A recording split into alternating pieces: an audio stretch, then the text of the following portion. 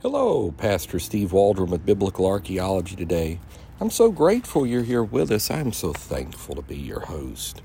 We're going to be looking at something I saw a replica of when I was in Caesarea, Israel, and that is the Pilate Stone. So let's get started. We're on Wikipedia. Pilate Stone dates from 36 AD. It's a carved inscription attributed to Pontius Pilate, a prefect of the Roman-controlled province of Judea from 26 to 36 AD.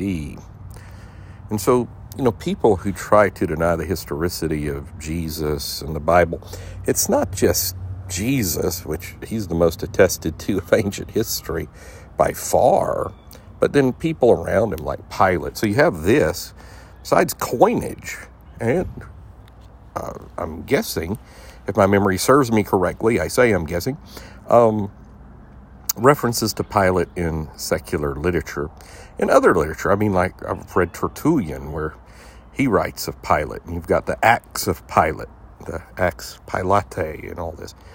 So let's get started on this particular one. It is fascinating. The Pilate Stone, I've also seen it referenced as a Pilate inscription,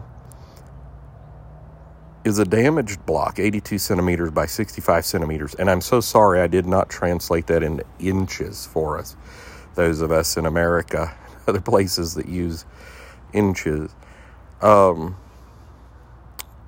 so it was discovered at the archaeological site Caesarea Maritima in 1961. Wasn't that the episode with Cornelius as well, Acts 10? The artifact, I think so. The artifact is particularly significant because it's an archaeological find of an authentic first-century Roman inscription mentioning the name Pontius Pilate. It is contemporary to Pilate's lifetime and accords with what's known of his reported career. In effect, the inscription constitutes the earliest surviving and only contemporary record of Pilate. It is otherwise known from the New Testament, the Jewish historian Josephus, there it is, and the writer Philo of Alexandria, and brief references by Roman historians such as Tacitus. I was sure of that. What's happened is I've had COVID 3 times, and I'm making this in mid-February, so February 16th, so you're not hearing it for quite a while. I do them when I have time and then schedule them out, and my schedule's busy, and I'll travel and all that, so I try to bank some ahead, as they say. So my memory is not as great. COVID does affect your memory, but the memory of the just shall be blessed. Will believe the Lord for a better memory. Let's get back started here. It's likely that Pontius Pilate made his base at Caesarea Maritima, the site where the stone was discovered, since that city had replaced Jerusalem as the administrative capital and military headquarters of the province in AD 6, Anno Domini 6. Pilate probably traveled to Jerusalem, the central city of the province's Jewish population, only when necessary. So it's in the Israel Museum in Jerusalem, and replicas are on display in Caesarea Maritima itself, which that's what I have seen. On the partially damaged block is a dedication to the deified Augustus and Livia. The Augustan gods are divine Augustus.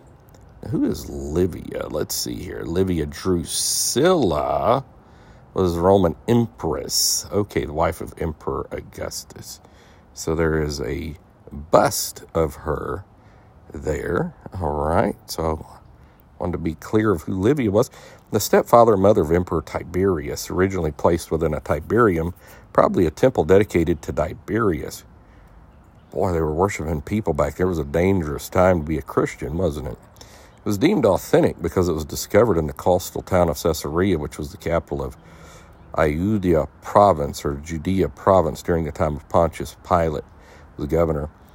The history of the letter J and the sound of J is fascinating, and many people make a huge deal that it's not supposed to be Jesus, but Jesus and all this. But I've done videos on that on New Life channel at YouTube, but needless to say, Jesus is a proper pronunciation.